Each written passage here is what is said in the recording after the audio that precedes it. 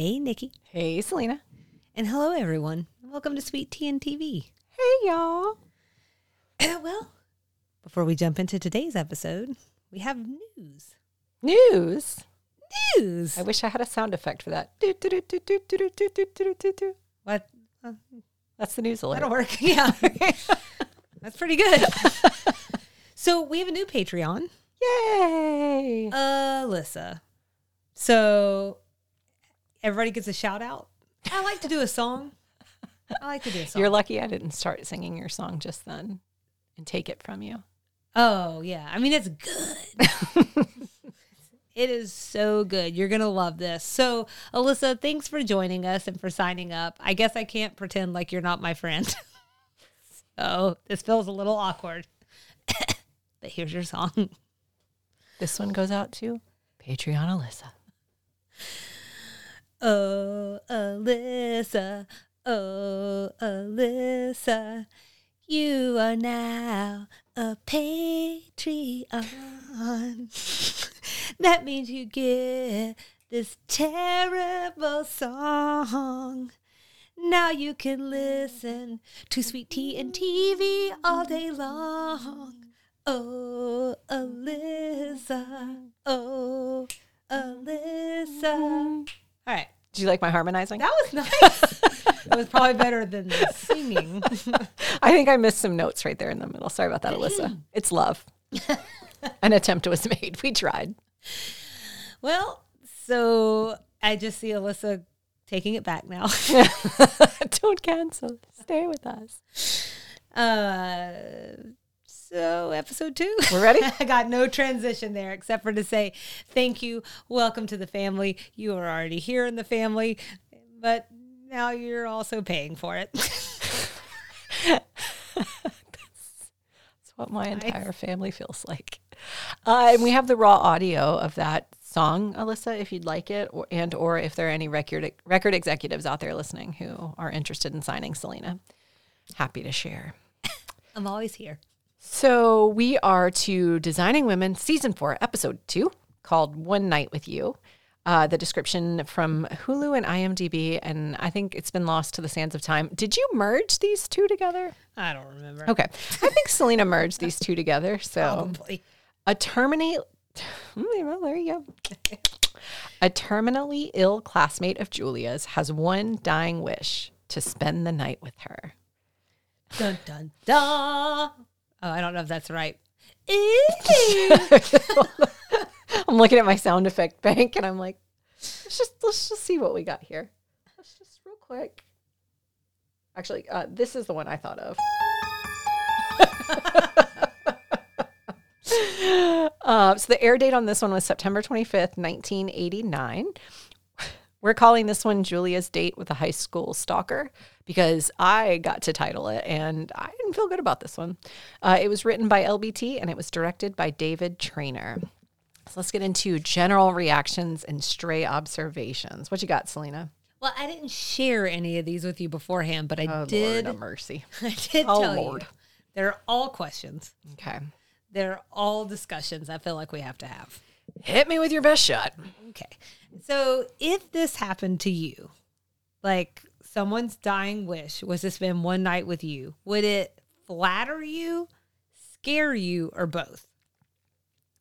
So we are on the same mark with these two, with back-to-back episodes, because my first general reaction, I think, is an answer to your question, which is, this is so freaking awkward. And like some of the women were putting it off like it's so romantic and oh, how sweet. I'd be so freaked out. Well, I would be so freaked out. Sweet because they followed her to the restaurant. Charlene did. And Charlene just went along with the rest of them, even though she thought it was super romantical. Charlie. I would be super freaked out, and I cannot decide if that makes me a horrible person or not. So what's your answer to that question? Make me feel better. Well, both. Yeah, I mean, more than fear, like probably alarming amounts of discomfort as someone who never really enjoyed attention and still doesn't. The fear part would be intensified or neutralized depending on whatever energy that person kind of gave off. I think it would just depend. Okay. He seemed mainly harmless, which would lead me into my second kind of question that I wanted to ask you. But before we go there, what other general reactions have you had? I'm going to go back to something we talked about in episode 1, which is dumping on Suzanne when she's trying to do something good. Okay. I think it's terrible that she was trying to raise money for literacy and continued to find herself the butt of the jokes in this episode. They were just like, I don't know, like ragging on her for wanting to do this. Now, she brought some of it on herself by being so rude to Charlene, but she was trying to do a good thing. I just don't like it. You have a very interesting read sometimes. It's all super forgiving of Suzanne. Is that what I hear you saying? I mean, yes, but also like I feel like with Suzanne, at least the character, and not, I love Suzanne. Okay, I really do. I love. Sure doesn't seem like I love it. all of our characters. As you make fun of her like the rest of the characters. I'm not a Suzanne apologizer. But I think like she kind of strikes me as one of those people that is it really about the literacy, or is it like I'm a rich person and we do these charities because this is Can't what we do? both things be true? They absolutely can. They absolutely can. So, but you're seeing it as Suzanne's story. I'm seeing it as Charlene's story. That's what I would say. Well, yeah. It's her moment to have to come out on top. You know, She sure did. She sure did that part where they were in the restaurant and Suzanne did something and she goes, "It's fine. Just don't do it again." That was just such a funny delivery from Charlene of all people. Yeah. It's fine. Just don't let it happen again. The other general that I wanted to mention, does it strike you that they keep envisioning Anthony as the muscle? So like in this one, they wanted him nearby at dinner, just like in case Julia needed him. And that, like there have just been other episodes where they call Anthony in and you're like the one with the Anthony. construction workers. Yeah. Like what is he going to do? Yeah. He's Anthony. And I think he's made that very clear. I think that's just patriarchy. It's the patriarchy, man. So, reactions to Dawn. I wanted to know what yours were.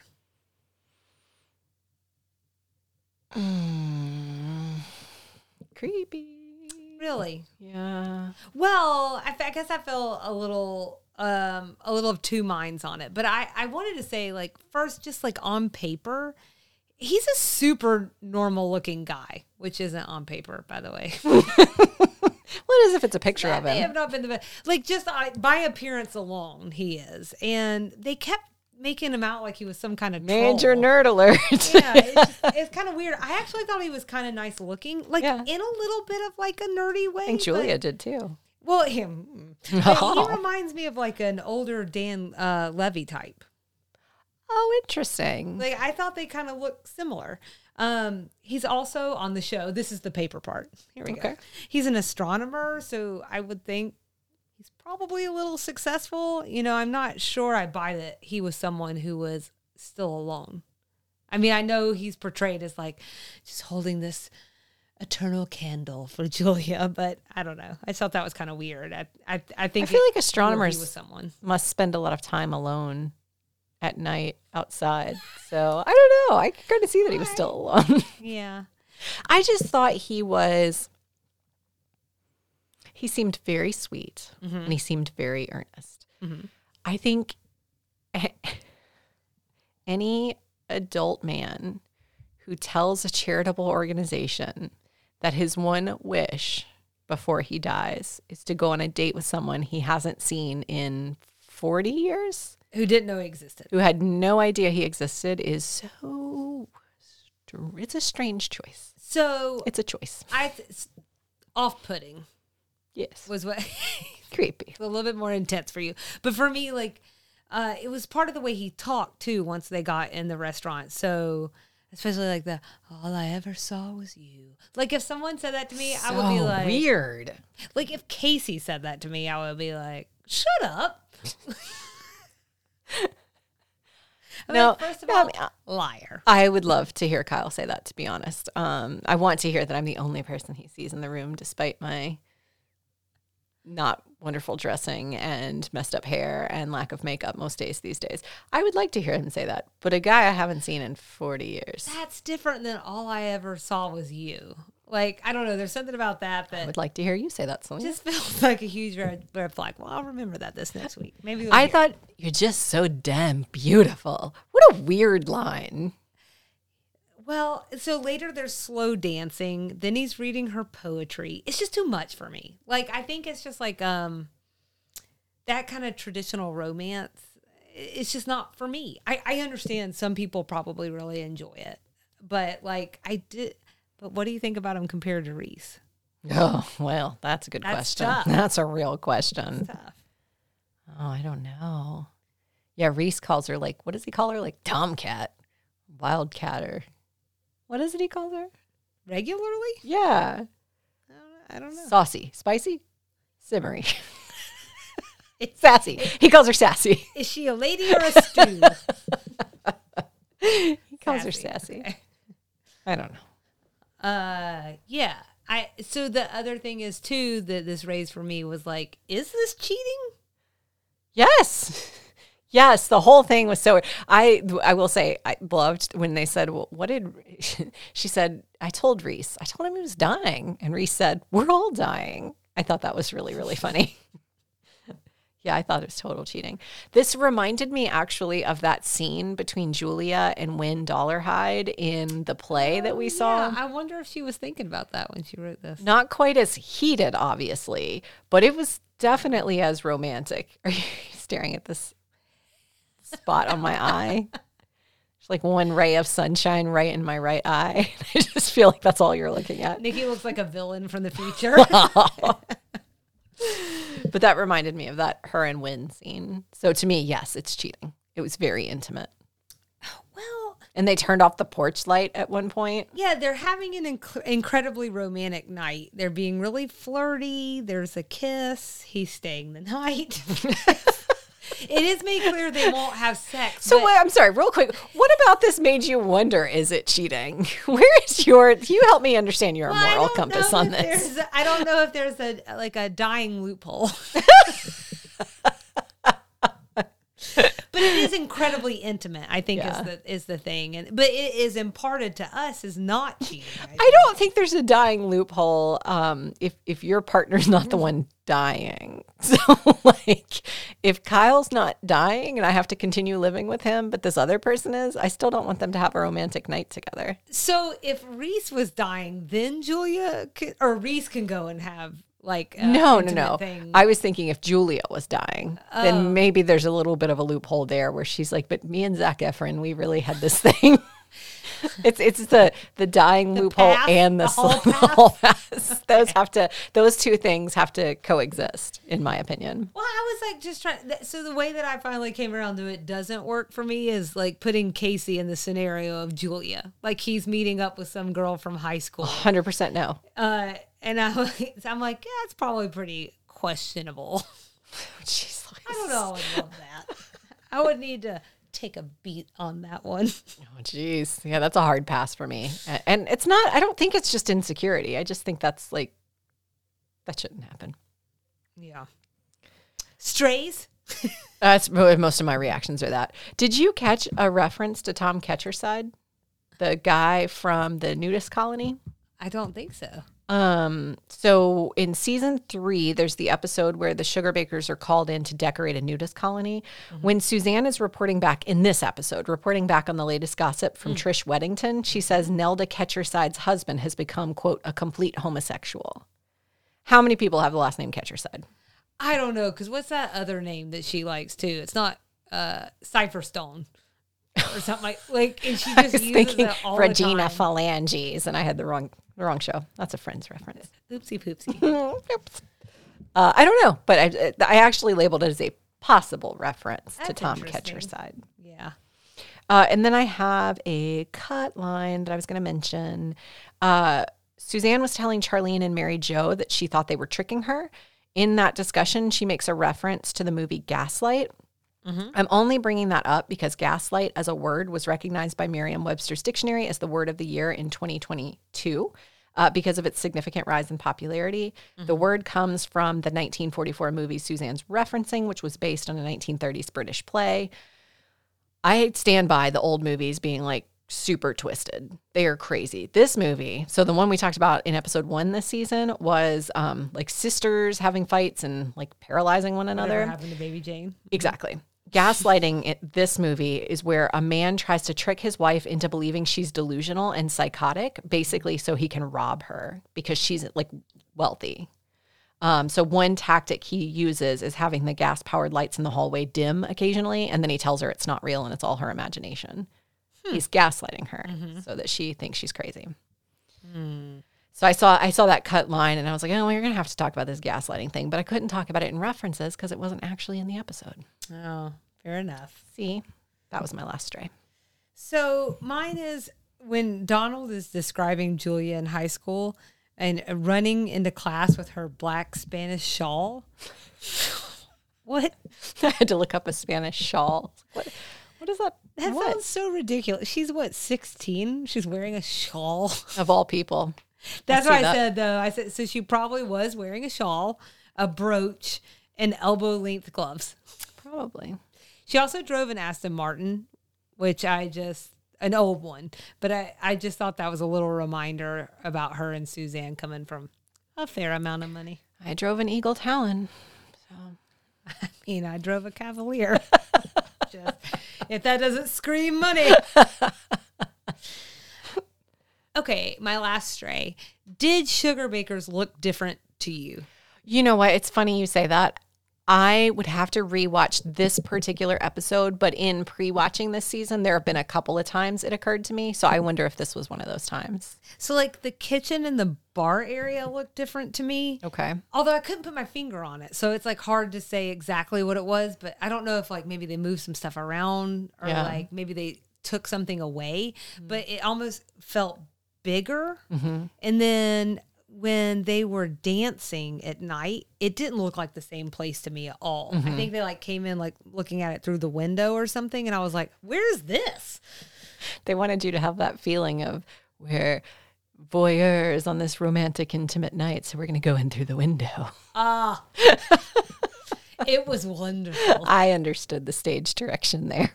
Got it. It added to my creeper vibe. Well, so what else did you like? I'm just kidding. What did you like about this episode?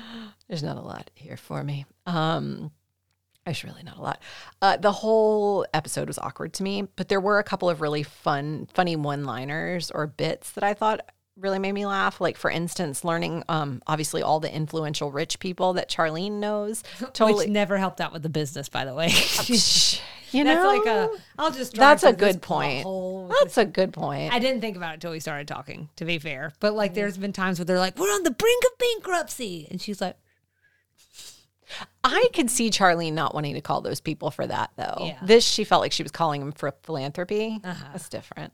yeah. I also really loved when Suzanne got to hand that note over to Julia after getting like this whole lecture about how she should do this, and then find out it's Julia, and she's like, "Oh, this can be." What does she say to the guy? Like, he says, "I'm so sorry for the mistake," and she's, "No problem. It can be corrected." She hands the paper. That just must have been really gratifying.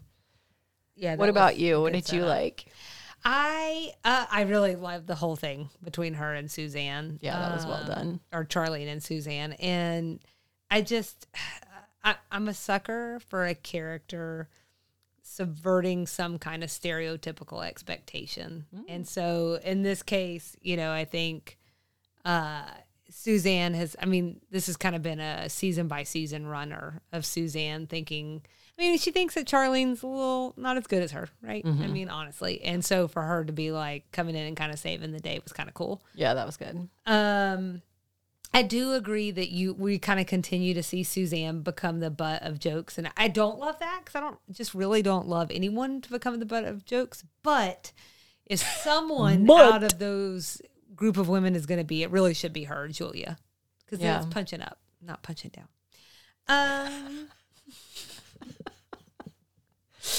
I only like to punch up. And then you already talked about this, but I did really like the part where Suzanne comes in, her line delivery, like relaying that story from being in the beauty salon or whatever with Julia's high school classmate. Oh, I just thought that the way that she talked about that, the way that she was like gossiping, it all seemed like really realistic, true to the character, and just the way that she said it was super funny. She also said, she says, Trish is just a year behind you, but she's got like a lot more lines through here. And she points at the laugh lines by her mouth. But I'll tell you right now, I'll give you $10 if you can tell me the technical name for the laugh lines. Oh, you'll say it and I'll know it. Well, yeah. Are they like the 11s or the 10s? It's more technical than that. Oh, okay. Then no, I don't know. Tell me. Okay. These are 11s. Okay. I look at these right here. Between your eyebrows. Mine are on full display. Oh, yeah, that's right. This is a podcast. They're called nasolabial folds. I knew you'd love it. And we're going to put that on the list with moist, crust, and whatever else sounds terrible. I have got to find out how I can work that into a meeting at work. Why is it named Oh, I'm sorry. Hold on one second. I'm just going to rub my nasolabials. My nasolabials. Why does it sound so Labial? yes. I was going to say vaginal. But yes. It's like it being called the areolas of your face. Oh my God. Could you imagine going in and asking for Botox on your nasolabials and like the beauty spa lady even knowing what you're talking about? What? They're like, pull your pants down. Because they do that too. All right, that's all I had. Oh, thank Just God. those nasolabials. I forgot that I have a there were like a lot of really funny one-liners. Another one that I really liked was Donald Trump couldn't even be Sam Walton's shoe shine boy. It was a highlight for me because I just, for a lot of reasons, one of which I think is obvious. But also like I just loved how it was sort of like this comparison of their finances. The other thing I really liked about it is that it leads me into a segment where I'm going to take over Selena's sidebar for a Nikki's sidebar. Is that okay? I accept. It's a sidebar. Nikki. Sidebar. She's got a keyboard looking for a reward by digging deep. In the I forgot about this one. taking us on a detour. What you got Nikki. in Nikki. sidebar? It was a real joy to discover that one. I had forgotten about it. Can they hear you laughing all the way? Yes, they can. Okay. I was putting this one together, and you and I had been, Selena and I had been planning for this season, and she mentioned that I could take Selena's sidebar and make a Nikki sidebar. I honestly had forgotten I had made this jingle at one point. And so something like rang in my head, and I was like, let me just double check all my sound files. And I found this one, and I listened to it, and I died laughing all over again. I don't know if it's actually funny or if it's just my sense of humor, but it makes me laugh. That's funny to me. Any Hughesies. That's what matters to me. So in the beginning of the episode, we got this whole list of famous Arkansans. Okay. I looked it up. Okay. I was saying famous Arkansans, Yeah. famous Arkansas people. I looked it up, and it sounds like there's like a little bit of debate, but Arkansans is where we land most of the time. I can see that. Okay. Twere it that we have any listeners from Arkansas who know the answer and want to change my mind. Let me know, because that's what I'm going with. So I'm going to go through the list of people she mentions, and I'm going to share a little bit about them. I also specifically looked up their net worth, if I could, in 1989 when this episode aired. But in some instances, I think that wasn't possible. So I'll do the best I can. I'm doing the best I can. Heard that. So Mr. Sam refers to Sam Walton. Mr. Walton lived from 1918 to 1992. He was the founder of a little store called Walmart. Well done. Did you know it was interactive? No. And also There's two? Sam's Club, Oh. the Club okay. O' Sam. Okay. He was actually born in Oklahoma, but for a time he lived in Missouri. And ultimately, after college and serving military time, he settled in Newport, Arkansas. When he got there, he used his military savings to buy a Ben Franklin variety store. It sounds like an old-fashioned version of Walmart. They had like a little bit of everything. Turns out he was really successful there, which super threatened his landlord, and he refused to renew his lease. So he had to go find a new location. So he found a new location in downtown Bentonville, Arkansas, which is today the headquarters of Walmart, I believe. Not in my notes, but I think I know that. I trust you. He had to negotiate for that spot like 7 times. He tried to get this spot. And there was this little anecdote about like his father-in-law went in and did one last ditch effort and actually like won over the landlord. So he got this space where he opened another Ben Franklin's franchise. And then that was, let me see. Oh, I didn't write down the year. By 1962 is when he opened the first Walmart. So he ran these Ben Franklin franchises for a little while and opened Walmart in 1962 in Rogers, Arkansas. So this episode says that Sam was Forbes' richest man in America in 1988 with an estimated net worth of 6,700 million. There's so many commas, I can't read it. In 1989, when this episode actually aired, he had fallen to number 20. His net worth at that time was $1,800 million. For what it's worth, I don't think Walmart actually lost value during this time. Actually, I think it gained value during this time. I think he just shifted the reins as he got a little bit older, so his net worth shifted along with it. Does that make sense? Yeah, well, and he wasn't that long for the world. Mm-hmm. Okay. So, like the episode says, and I'm not sure I was super clear about this, the episode says he's like the richest man in America. He was in 1988. He was not by 1989 when this episode aired. Does that make sense? Mm-hmm. Okay. Second person they mentioned was Fred Smith. Longtime listeners may remember we've talked about him before. He was the founder of FedEx and that whole rags to riches story we talked about in season 2, episode 18. The Cliff's Note version is that with just $5,000 left to his name, he pit stopped in Vegas, put the money down on a game of blackjack, and walked away with $27,000, which he put back into the business and got them back on the right track. He was born in Marks, Mississippi, into a business-oriented family. His dad was the founder of the Toddle House restaurant chain. Do you remember Toddle House? I've never heard of that before. It was around until about 1988. Fun fact. Way before my time. The founder of Waffle House, Joe Rogers, was a regional manager of Toddle House before he founded Waffle House. Like Toddle? Mm-hmm. And it's like it sounds like Waffle House, honestly.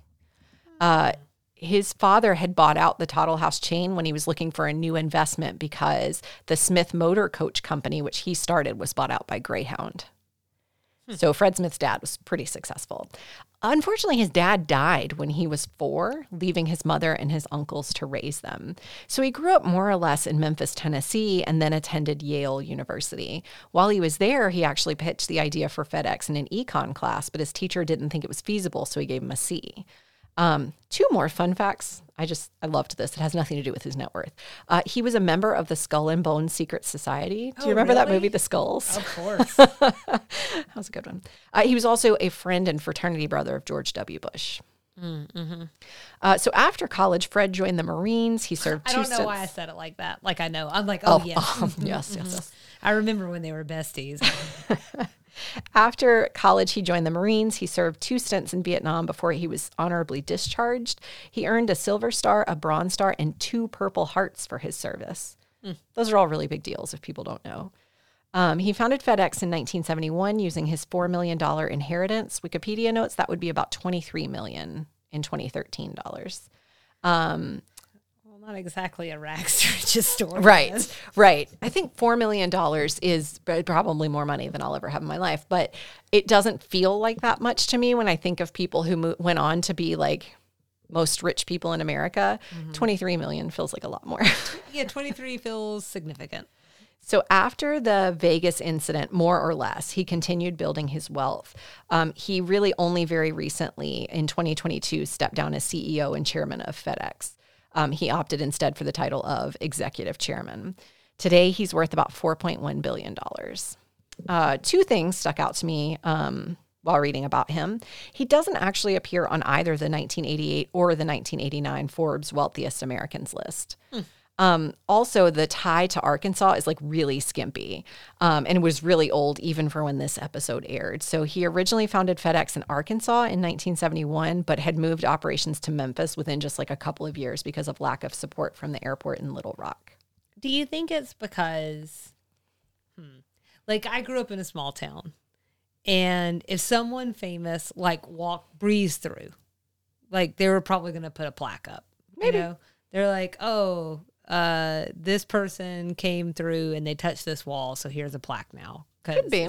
So maybe that, like, because of that tie to a place like Arkansas that is like, it's middle America, you know, it's a rural, like there's a lot of rural areas. I'm not saying it's all rural.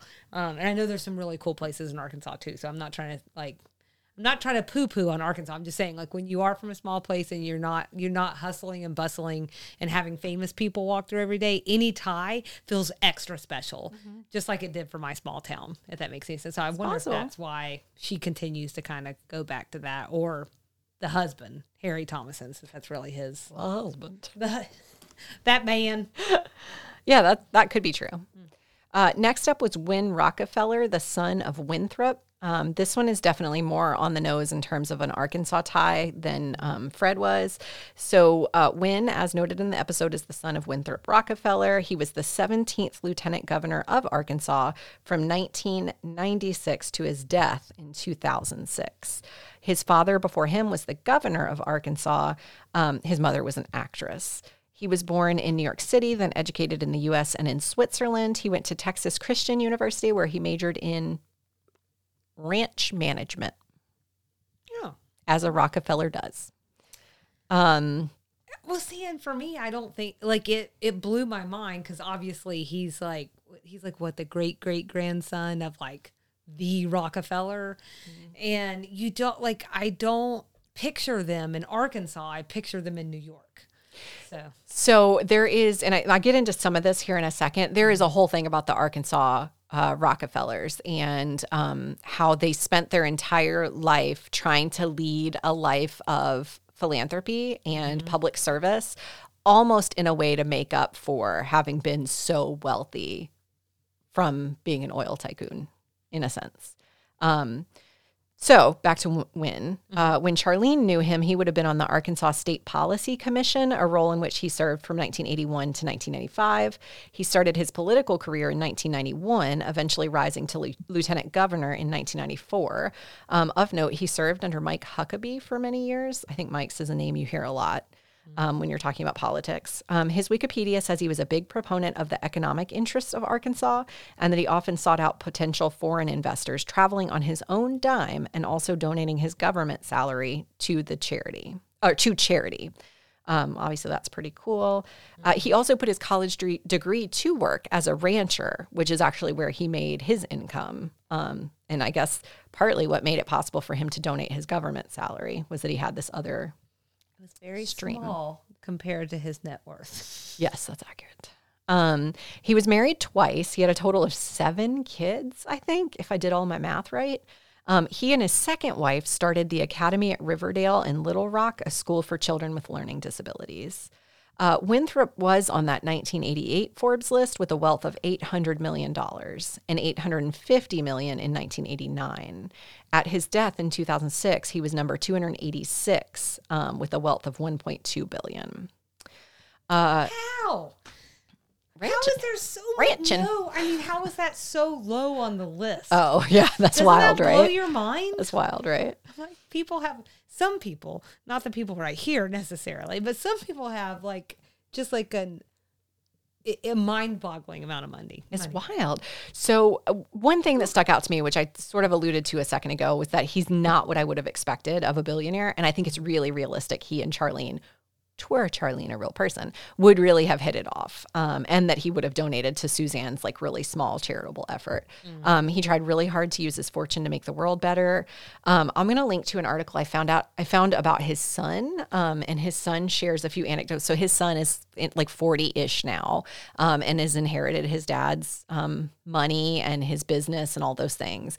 And so he was being profiled about a cancer research wing at a hospital or rich people things that they were dedicating in his dad's name, because his dad died of cancer, like sadly and shockingly, in 2006. Yeah, it went really fast. It sounds like it really did. But his son told a couple little anecdotes about growing up in the family, and basically, like, for the longest time, until his friends told him, he didn't know they were wealthy. His parents had a 1-pair limit and a $50 cap on Nike shoes that he could buy. So they would say like, you can have $50 and you can buy one pair and that's it. So like where, you know, a kid with a dad with $1 billion probably could have afforded more, but I think his parents wanted to keep him grounded. That's nice. It's really nice. The article, you should look at it because it was really interesting how it talks about going, because you're interested in things like this, going back to how did they end up in Arkansas? Why did they end up in Arkansas? Right. Why would, it's fascinating. That's cool. And so last but definitely not least was Bill Clinton. I feel like he really both needs no introduction and also a segment all his own. Bill is definitely the most famous person on this list, but he appears nowhere on the Forbes wealthiest people list. Just spoiler alert. A quick Google search tells me his wealth is estimated at about $80 million. So Poor guy. it's awful. It's really terrible. How does it feel to be in the poorhouse? It's got to be tough. So I'm sure we're going to come back to Bill at some point in more detail. I know we've talked about him before when we talked about the Thomasons. I'll share at this time in his life where Designing Women aired, he was the governor of Arkansas. We know he was a friend of the Thomasons and he was gearing up for a presidential run, and educational reform was his platform. So all of that checks out with the episode. And so just for kicks and giggles, I'm also going to include a link to other famous Arkansans, which include actor Mary Steenburgen, Okay. author Maya Angelou, and legendary college football coach Bear Bryant. All right. So things we didn't like in this episode, I think I've been clear about mine. The episode? Yes, correct. I think the setup at the beginning dragged on a little too long. Like we could have Making fun of Suzanne. Yeah. But just like we were with the Make-A-Wish guy, like like half the episode. That could have been a phone call. Yeah, we could have just. Couldn't this have been an email? I mean, we honestly could have come in and Julia could have been talking about the fact that she's going on this date because blah, blah, blah, blah. You know But we what I'm wouldn't have saying? gotten that gratifying Suzanne moment. That's true, and I like that. But like, as someone who doesn't write TV, I would do it so differently. I think we could have gotten there faster. So, but I do agree that was a gratifying moment and it was a cute twist. But I also think, but the reason I would have tightened that up is because it would have given us more space to do something I think could have been really interesting. And that's more space with the rest of the ladies and Anthony as their, what would you call it? Chaperoning the date, you know, from a nice distance. Like, I think we could have had more fun with that. It almost felt like maybe some things got cut from that area too. But I think I would have rather have had more of that, less of the upfront space, certainly less of the poetry reading. But that's pretty much it for me. I mean, I think it was an okay episode, which Good for you. gets us right into the rating. Let's go right there. How would you like to rate this one, Nikki? A 5? You want to go higher than a 5? Can we? So my rating scale is corny pickup lines. I'm giving this one a 2 out of 5, and I will choose to never watch it again. She didn't like it. Mama did not. We don't get to watch things just one time around here. Did you just get to watch it once? No, I had to watch it twice. But I made the most of that second viewing. I gave it a 3.8 out of 5. Good Lord. Didn't you give the last episode a 3? Yeah. Oh, Selena.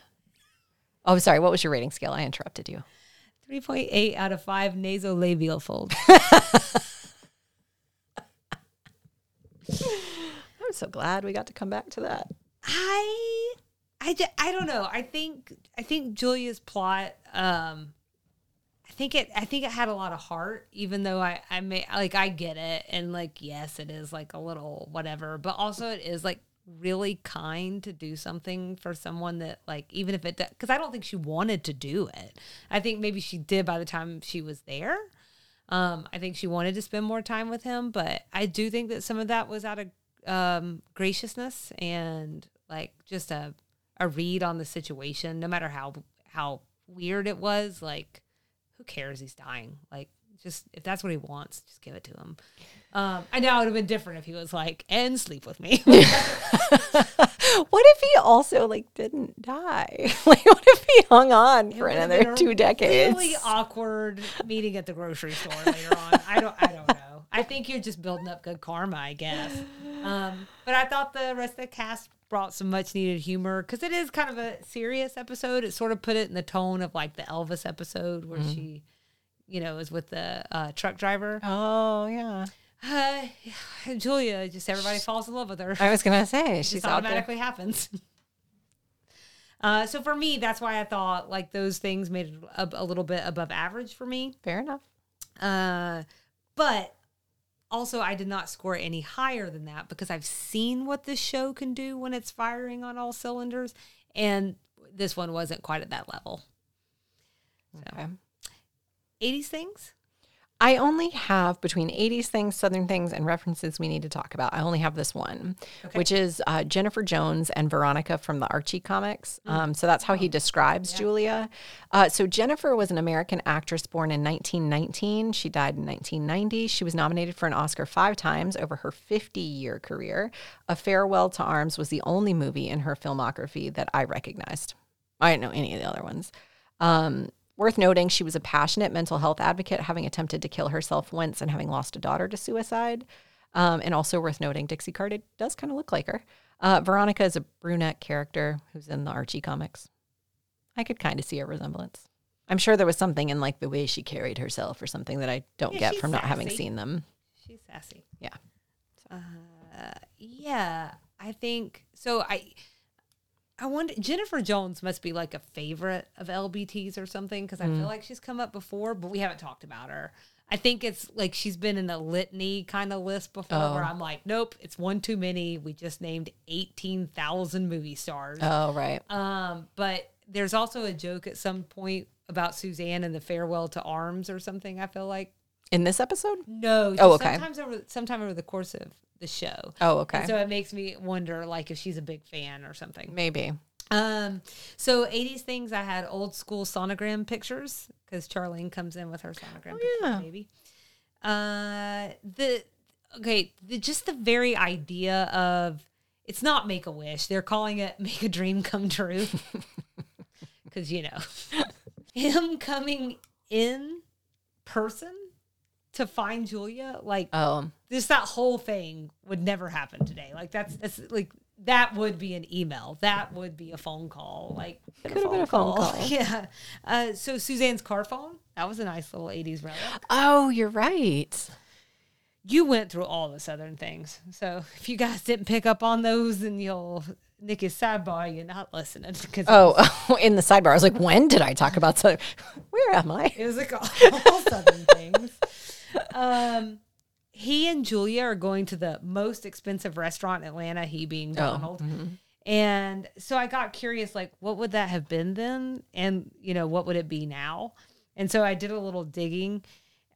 It was really annoying. Sometimes they do these outside shots, and I guess they're setting them up where you really can't see. I was like, does it say the Immaculate Twill Club? I was like trying to find all these things, and I couldn't find that. But I did wind up asking my mom, like, what she thought, like, some contenders could have been. And she mentioned the Mansion that closed in 2000 in Atlanta after a fire. It's subsequently bought by SCAD, and it's known as the Edward C. Peters House or Ivy Hall. If you look it up, you'll know what it is. Okay.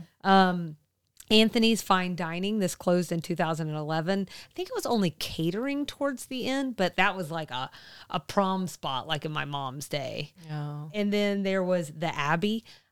I wish this one was still open because I just think the whole concept is really cool. But it was a real abbey that they turned into a restaurant like back in the 60s, and the waiters wore robes like Priest robes? Oh. So people were like, this is the 60s. Super sacrilegious, In no? Atlanta. Yeah. Yes, they were not happy. And I found like a 1962 news segment about it where the guy's like trying to defend himself about like, man, we're just having fun. Like, it's not Religion's a big deal. not fun. You tell them.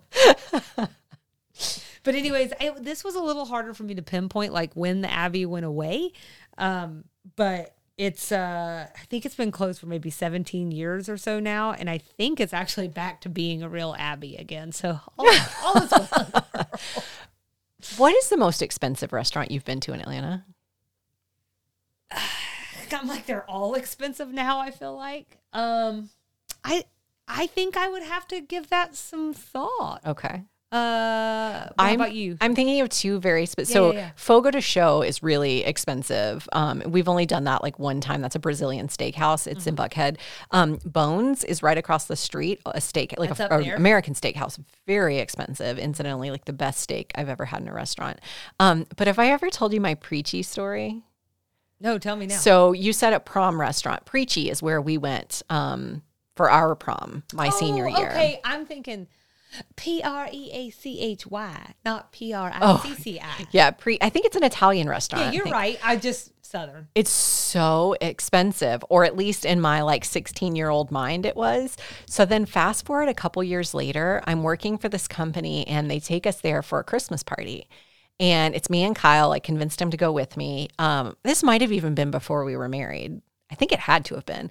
So we went to this very small, intimate Christmas party, and they are trying to get me to buy drinks. They are trying to get me to get an appetizer for dinner. And Kyle and I were so broke that we were like, no, we're fine. This is like my first fancy dinner ever out for work. And it never occurred to me that they would pay for dinner, and they never said they would. So for the entire dinner at this fancy Italian restaurant, Kyle and I had water. We shared a salad, and I think we shared an entree. And we were just like, oh, we're just not hungry. We're going out later or whatever. And they brought the check around, and they were like, we would love to honor you guys for such a great year at work. And so they paid for it. And Kyle and I only got a salad to share and one entree. And I couldn't even tell you now. I mean, that was probably 2009, maybe. I couldn't even tell you how much Preachy costs. I just know it felt really expensive from my prom experience and my working experience. Yeah. So there's been a couple, but like this was also something that was like a work event, and so I had to pay for it. But like Chops, which is an Atlanta staple. Yeah. Went to Bacchanalia last year, and we did like a tasting there, and that place was very delicious, as they all are. a little bit more pricey than McDonald's. No 2-for-1s. I feel like Kyle would have like 3 other examples of really expensive meals we've had. I feel like there are more restaurants we've been to that I just am like, what? But I just feel like everything is like really right now expensive right now. So it's a little difficult. And then I feel like depending on I think some people like what they consider expensive, other people don't. So like once you're at like $30 for an entree, I'm like, whoo. Yeah, right. Woo, Right. woo. Well, that's why I was curious, because that to me also same. That's expensive. Like an expensive dinner for me and Kyle is like $120, maybe $150.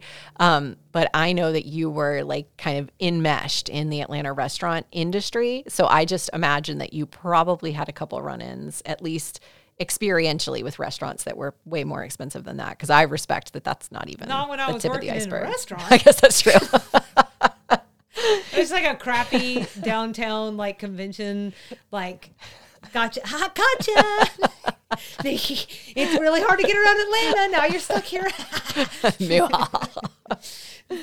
Which is incidentally closed, but also across from some pretty expensive places in Atlanta. But we weren't one of them, although we were priced higher because one of the reasons why some of those restaurants are so expensive, it's not just the quality of the food, it's the place where they're located. Right. And the fact that rent is just like, I mean, when you hear some of these prices, sometimes you're like, I don't even know how do you sell enough food to make that work? Yeah, that's true.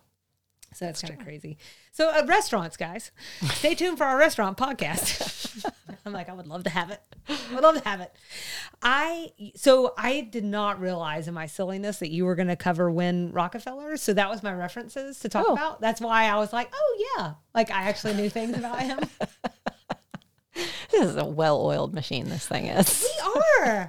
Well, I mean, what it means now is we're saving time. It's true. Do you have any references that you had on your list? Nope, because you already told me that, and that's why we're a well-oiled machine.